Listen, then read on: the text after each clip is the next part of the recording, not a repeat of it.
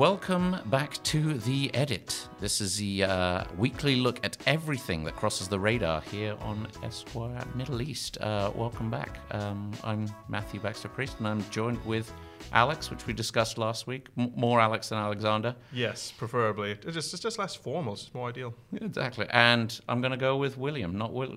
As formal as possible. Exactly. We like to mix it up with the with the different dynamics here. Welcome back to the show.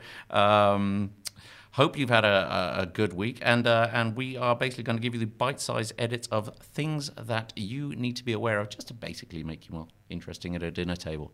You want to be that. You want to be that guy that that friends are like, I know a guy. No, we want to help you be that guy. We are that guy. We are. And you will be that guy through us. collectively. So how's everyone doing? How is everyone doing on this lovely October morning? It's good. I feel like the NBA came swept into town and kind of took all the energy with it for a moment. You know, it was just this gigantic moment. You had Adam Silver here. You had all these huge players here. You had concerts and events. And it was really, I think it excited the country in a way I was really not expecting. Well, I'll tell you what, that's a fantastic segue into our first section that we like to call News, Views, and Shoes. So Will, so you mentioned the NBA. Tell us, is that the most interesting thing that's crossed your desk? I know that you were kind of heavily involved in multiple ways there. So what did we miss, and tell everyone what we can be excited for? So the NBA played its first ever games in the Gulf with two huge teams, you know, the Atlanta Hawks and the Milwaukee Bucks. You had Giannis, the MVP, and I think the biggest star in the young crop of players, as well as Trae Young, Javante Murray, just tremendous players across the board, as well as bringing in legends to kind of represent the sport. You know, a sport that has a huge fan base. For example, in the Filipino community, and pockets. Lebanon has a basketball scene. Saudi has an up-and-coming basketball league of its own. That's interesting. So the sport is slowly, I think, rising throughout the region, and the NBA is like, you know what, this is our time. Let's go big. Let's go full on in. And I think more big things are to come. You saw the commissioner meeting with the higher-ups in Abu Dhabi, which could, signal perhaps maybe this team that Jeff Bezos might buy, the Phoenix Suns might end up being bought by us. But that's pure speculation. I don't know anything on that. I like the idea of bought by us being like bought by us at Esquire Middle East. we get our own team. Yeah, we take our ownership from the region. And I think... Really, it was also amazing to see legends come to town. Sure. Shaquille O'Neal. You see, so I saw a video of your good self, Will Mullally, with talking to Shaq. I believe it was on our Esquire Reels, Esquire Middle East Reels. And but I did. Me being the age I am, and the with coolness in inverted commas, not necessarily my strong suit. I didn't get the vernacular that you guys were talking, so talk me through a little bit through that. Well, okay. So as a little recap, you know what? Let's hear from Shaq himself. Fine. Okay. Yeah, I was getting really chubby, so I started working out. I posted a Thought Daddy Thursday pic a couple weeks ago. People call it Thirst Trap, but I call it Thought Daddy Thursday. So yes, Shaq refers to Thought Daddy Thursdays. For he's obviously done a lot to get himself into shape. He's 50 now. That's unreal. 50, I know. Well, I said to him myself, I didn't really feel old until there were professional players that were named after him that were joining various sports leagues. It was absolutely blew my mind. I always said that Shaquille O'Neal sounds like a famous Irish poet. It's fantastic. It's just one of the great names. Yeah. That was another thing we actually talked about. He was saying that his grandmother at a young age, he started, realizing that he just had a basketball name. He heard someone say it, and he's just like, you know what? I think I'll succeed. I have the name. Nothing to do with the fact that he's 7 foot tall. No, that's all incidental. But really, it's the name. That's all that really matters. But yeah, so a thought is someone who basically posts pictures that are attractive online for other people's attention, among other, really just attention-getting activities. And so Thought Daddy, obviously he is the Shaq Daddy, as Alex so wantonly loves to call him. That's his handle, isn't it? It's a good branding for Thursday.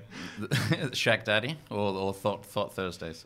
I mean, I think Shaq Daddy would be only about him, so he's just bringing in the rest of the world by saying Thought Daddy. Is Thought Daddy like a thing or Absolutely like, not. No. So with the help of Shaquille O'Neal, we've coined this. This is Shaq's gift to the world among the many copious gifts that he has gifted upon us. He's just a wonder with language. So I mean, there's a lot of stuff I've seen like on the media and online about just how much the players kind of were around Abu Dhabi, were kind of making appearances, kind of getting involved in communities, and I think like the legacy that they've done here over that week, I think, is significant compared to a lot of other people that have and a lot of federations that have done that. So I think it's what you said earlier. It's a real growing boom. Basketball's new to no one, but it's a real growing boom here, and it's cool. It is cool, yeah. Because I remember when it was announced, I'm like, okay, yes, me, the American, I care about this. I also grew up with the Garden with the Celtics playing, just not that far from my house.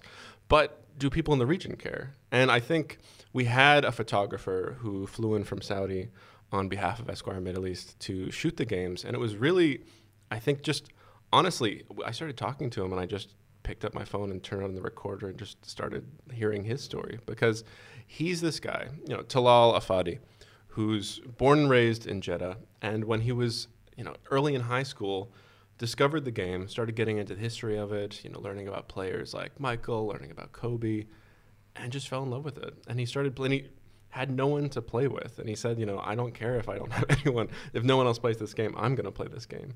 Just dove into the history of it, found anyone. He would go like on the underground. He'd like walk down the streets trying to find someone playing, maybe like just like in parks, pickup games.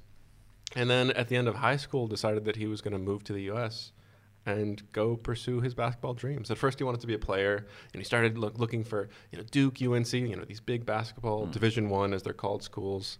Ended up getting accepted at a Division III school, a smaller school in New Jersey.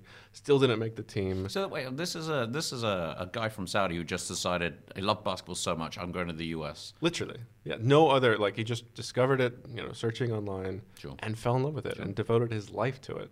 Went all the way to the U.S. Yeah, I'm like, you're from Saudi though, this is. He's like, yeah, of course. Why? And so I think it's just a story that I was just completely unaware of. Sure. And while he was there, he wanted to stay close to the team. Discovered photography just as a way to stay engaged, be able to cover things for the local paper, and just developed a passion for that, and started finding his eye as an artist. And came back to Saudi. Started shooting the local burgeoning Saudi basketball league, getting really involved in that. As that really grew and continues to grow. And coming to Abu Dhabi for this was really, I think, a culmination of everything he's built to since he was 14 years old. Sure. He was just so emotional, and also just so outgoing. We're sitting there, and all these players are coming by, and they're like, "Listen, do not look them in the eye, do not smell them." And he's just going right up to them, just with his gigantic film camera, just be like, "Can I take a portrait of you? Can we take a picture together?" I need 15 to 20 minutes of your time. Seriously, and they were all, I think, very gracious, which I think is also a testament to happy they were to be here to interact with these sorts of fans.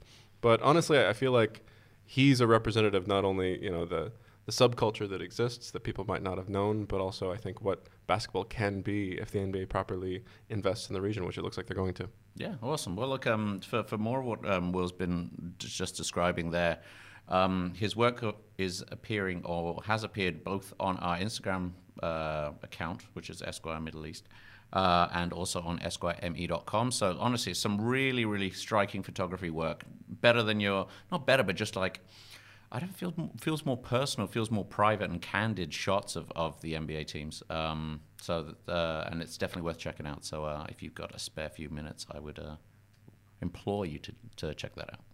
Absolutely. And I think hopefully we have a lot more of Talal to come. Yeah. Alex, what's crossed your desk this week on this delightful October? Well, I found out that Seoul DXB is coming back after a 3-year hiatus to celebrate their 10th anniversary. And for those of you who don't know, it's a festival that celebrates Arab excellence, and it involves music, fashion, visual arts, and it's taking place in the Dubai Design District. It started in the Dubai Design District, right? Yeah, I mean, it was the project of, I think 3 friends who just loved shoes, loved shoe culture and all the offshoots of it, and just created something that, you know, brought in people from the hip hop world, from people from the fashion world, and just people from street culture and fashion in general to create something that ultimately became like a cultural movement for the last decade across Dubai. Yeah, I remember when it launched. I've been in the region for a while. Let's put it that way. And I remember when it launched, and it was that element of like, are they going to do a street culture like festival, if you will, weekend festival? And there was a bit of apprehension. Would it be too commercialized? Will it be a bit like, you know, staid and over the top and everyone? But it really grew into be legitimate and a real kind of homegrown community feel to it. That was really an output that we never really had before. So it's awesome that and you said it's coming back. It's been 3 years since it's been away. I assume COVID and things. Yeah, that's really it. And it's going to take place from the December 9th to the 11th. And this year, they're specifically collaborating with Moroccan artist Hassan Hajjaj. And there's also going to be a Moroccan rapper as well for the music side, El Grande Toto. And also master vocalist Kadia El Wazia. Yeah, and I think, you know, there's bound to be a million surprises because we saw, you know, great little concerts. It'd be amazing. It's honestly, it's the kind of feeling that you always hope is in Dubai, but is not usually in Dubai. You know, it's like Earl Sweatshirt or Tyler, the Creator, playing in front of 100 people in this like tiny little venue, interacting with people, acting completely insane. It's very different. As much as I love, you know, the gigantic, you know, Coca-Cola Arena experience, this is the kind of experience that I grew up on, and I'm always like yearning to be more here. And Seoul DXB is one of the only things that really brings it. Sure. I mean, Stormzy's been performing there before, right?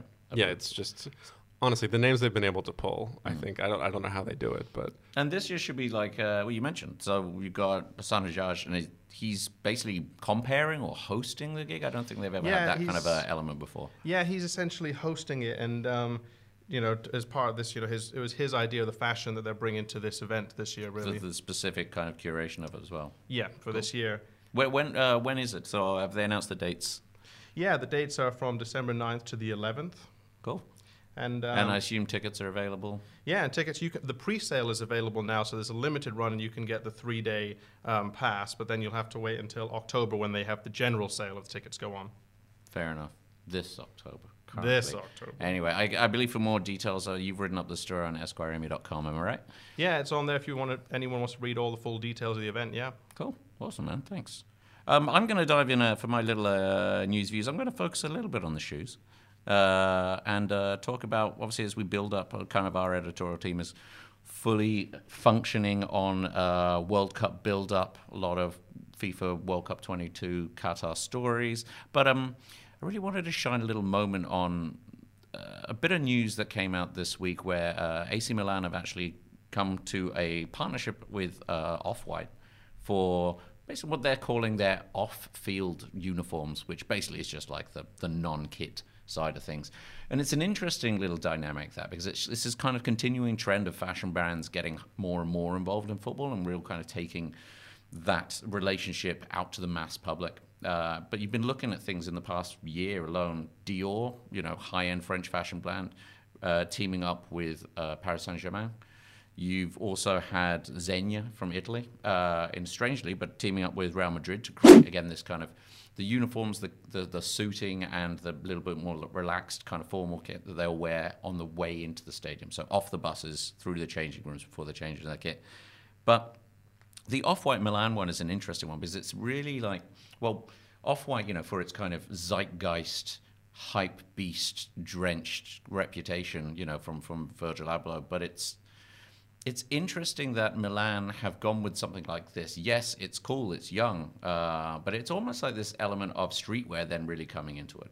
Now, I don't think Off-White would specifically call itself just streetwear, but it is showing that the kind of these professional centuries-old football clubs are opening up to the possibilities of what actually their fans are wearing. So it's a cool collaboration. You know, it's leather jackets and bomber jackets and slightly kind of more relaxed suiting. But again, I think it's their gender inclusive and equality mindset behind both Off-White and AC Milan that really brought it together. So it looks cool. I'm into it. Yeah, I think if I look at this from Off-White's perspective and Sure. from like the late Virgil Abloh's perspective, obviously for AC Milan, I think it's a slam dunk. But for what Virgil originally wanted to do with Off-White, if we go back to him and Kanye when they were first kind of ideating what fashion could be, it was really just about taking street culture, taking street fashion, and also giving it the tools that was really never allowed to it. Giving it the top talent, giving it the high fashion eye that really was just kind of not afforded, while also keeping the authenticity and keeping the spirit of what street culture could be. And I think it's really just about making fashion much more accessible, keeping it from being just something that the absolute elites can do and everyone else gets it trickled down once it reaches the discount stores years later. And I think this is another way that fashion can become more accessible. People who are really into football can now discover something maybe a bit different, a different avenue into finding their own personal style and finding a different way to express themselves artistically and stylistically. And I think that's really interesting. And I think it's going to be fun to see where this can go. Yeah, exactly. I did mention the shoes. Also wanted to add on there is former Esquire cover star Karim Benzema was, I believe, last month. He was announced as the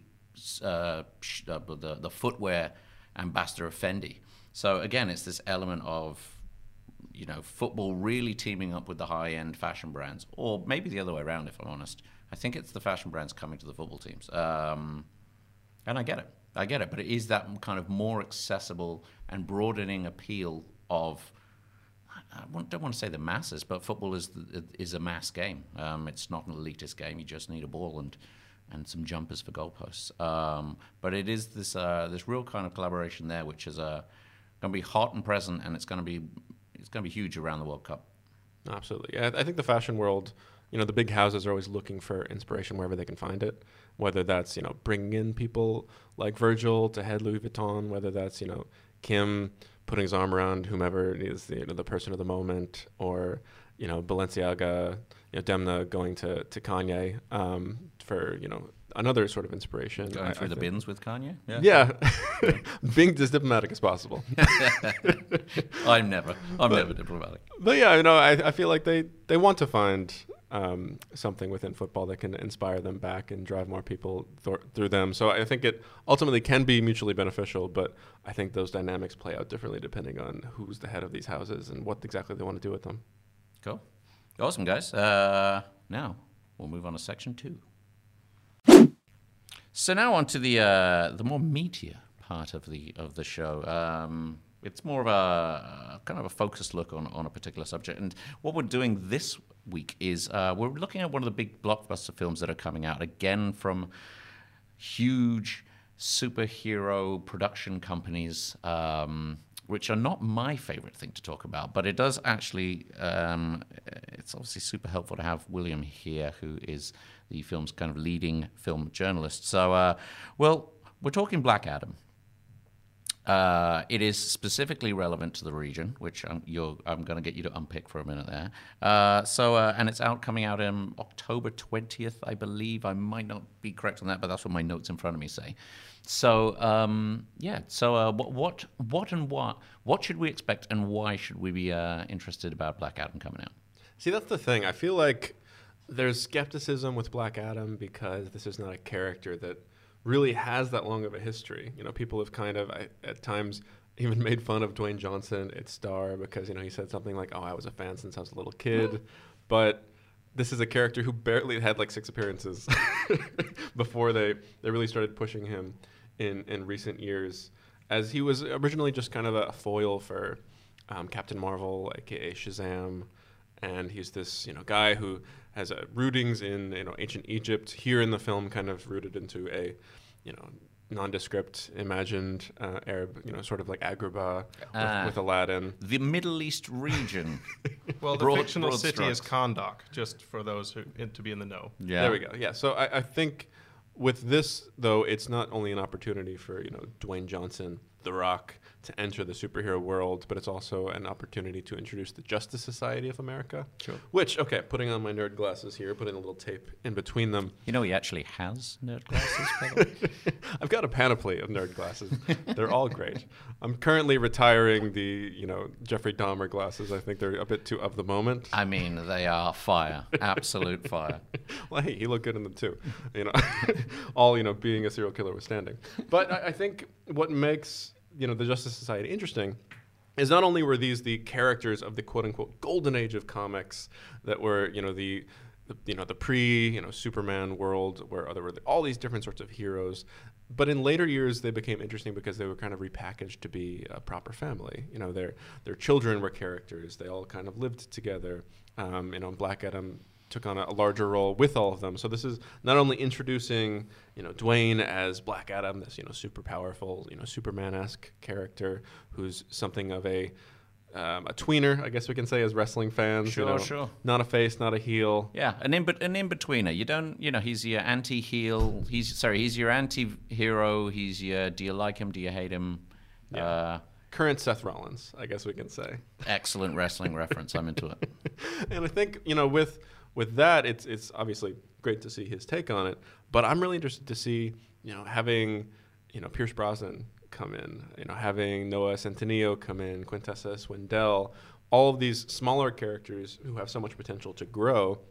Because as we know, maybe you don't know, but as fans of the superhero world know, DC has been something of a mess for a while because, they handed the entire thing to Zack Snyder and then lost faith in his vision and just turned it into a mess. And they've really not been sure what they want to do with it because there's a huge fandom over here and there's a lot of people who don't like it over here. They don't know how to make those two things work. They've both released a Justice League movie and then did a huge hit piece in Rolling Stone talking about why they're mad that they were forced to do it. Yeah. But, I think this is really not only just a trial for these new characters, it's also, I think, a new potential direction. It's a bit of a course corrector for what Yeah. they're doing. And look, I will never judge anyone on trying for something and make a mistake or something not sticking. So, this is it's an interesting new angle. Yeah, and I think with these actors, it was really just about putting, really different, interesting people in the same room and just seeing how they mesh. And I think having, friend of Esquire Middle East, Mo Amer, being put into this mix, not as a superhero, but as, one of the gang, I think it just created this amazing environment on set. I was talking to Quintessa, for example, who was talking about how he would literally sit up 24 hours just making brisket and then bringing it to everyone. And just being cool. And they didn't really know how to handle it. He just showed up with a motorcycle. He's, yo, I bought a motorcycle. This is my motorcycle now. And so Quintessa just went out and bought a motorcycle too. And they were motorcycle buddies. Unbelievable. Yeah, to be fair, we could have Mo Amer coming over to the office and making us some brisket too. So if you're listening, Mo, that's, Exactly. We're into that. Seriously, and we will be in Black Adam too. If anything's going to get us on board, it's just Mo Amer being Mo Amer. I think I think what's always cool with these sorts of movies as well is, because everyone's, a family on set, we're best buddies, but then they don't ever call each other again. Sure. But, when I was talking to Mo, which we'll hear of in a bit, I think literally the day before we talked, Noah Centineo showed up at his house at 5 a.m. to drive him to set for a different movie for no reason. Oh, wow. Okay, wow. Yeah, literally. He's Literally, just became genuine friends on set, not just and we're all a big family. Literally, wow. Just showed up. Yo, I'm gonna give you a ride tomorrow. I can call an Uber. He's like, no, I'm coming. And he just showed up at 5 a.m. with a coffee in his hand. He was like, hey, buddy. And they just sat in his kitchen for a minute. Yeah, you see, that's actually super. I don't want to say surprising, but it's super heartwarming to see that because a lot of we sit on the one end of a lot of marketing and a lot of media. I mean, we are the media, but, people try to pitch us stories, and whether it's fashion, sports, film, anything. And when you actually kind of, everyone tells you how great and happy they are. And then we've literally seen, the Olivia Wilde catastrophe for, what was the film called? Don't Call Me Darling? Don't Worry, Darling. Don't Worry, Darling. We see that happening, and you realize that people really don't like each other on set, to turning around to people who actually... the minute the set's over, they're still calling each other up. They're still hanging out. They're riding motorcycles. They're picking each other up from the airport. It's a little bit. It's a heartwarmer. Yeah, literally. And I was talking to Quintessa, who was talking about the fact that, very Gen Z, very, just talking about, identity and, who they are as people. And Dwayne was someone who's, also, 50, also completely cut off from this, but also just really wanted to know what was going on. Okay, what are the new terms? What's going on? What do I need to learn about the world? Coming up with, different ways to get involved and be inclusive. And I think once you create an environment like that, you create an environment where people can actually be friends. And, I think also it helps when they're all just genuinely cool people. I mean, Dwayne Johnson can't put a foot wrong for me. I've been a fan of The Rock since like 1998. And just what a dude.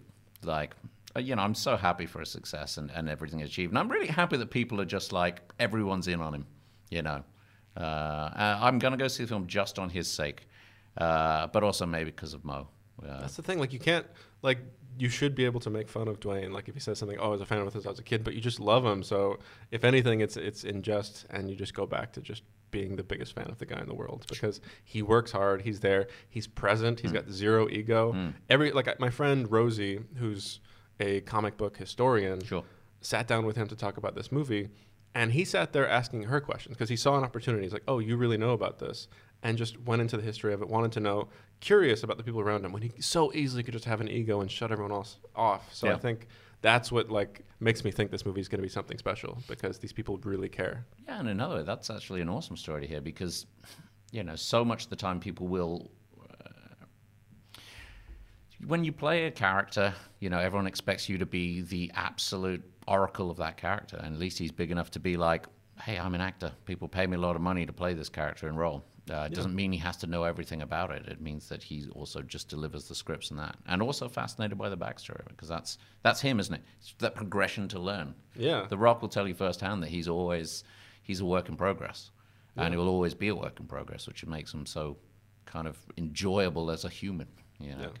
And how amazing it is when you just don't have the insecurities to sit there and have to peacock all the time. You know what I mean? Like, oh, I know everything. No, like, oh, cool. You know more about this? Teach me. Sure.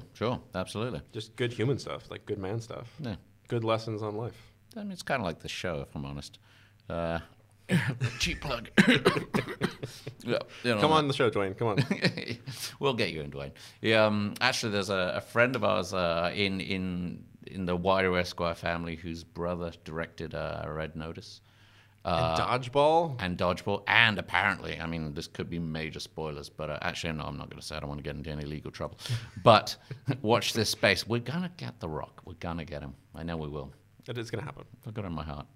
Awesome. So, listen, Black Adam out October 20th. Thanks for that, Will. That was super good. My pleasure. Cool. Now we move swiftly along to the final part of our show. As always, it's titled, or entitled, Strong Opinions, Loosely Held. Now, essentially, for any new listeners on this, I am quite an opinionated man, but then again, I'm paid to be quite an opinionated man. So I have a lot of opinions about a lot of little things, but I am completely and always willing to be kind of argued down and might have my opinion changed. So this is the bit of the show where if people here or at home don't agree with me, just let us know. This week's strong opinion is I hate the word whilst. Whilst. I don't like people who use whilst. I don't like people who write whilst. It's for me. It's used as like a way for people to seem more clever. They're like, oh, well, whilst I was doing this. What you actually mean is the word while. Yeah, literally. So tell me I'm wrong. You're wrong.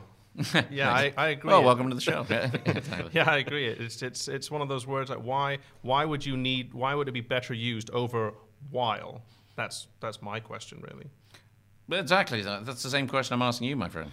I mean, I think, okay, I'm going to take the opposite side here because I do think words are fun, and yes, people overuse them and misuse them, but I've had so many arguments over time when people just want to continually simplify language. Mm-hmm. Why would we ever say utilize when we have use? Are you just being pretentious? And it's like, no, there is a difference. There is actually something that you can add. And so I think having the more words at your disposal allows you to add color to a sentence, not necessarily just by sounding smarter because you used a slightly longer word, but because you can imbue something with a slightly different meaning and a slightly different flavor, that's what just makes it fun to talk or write, you know?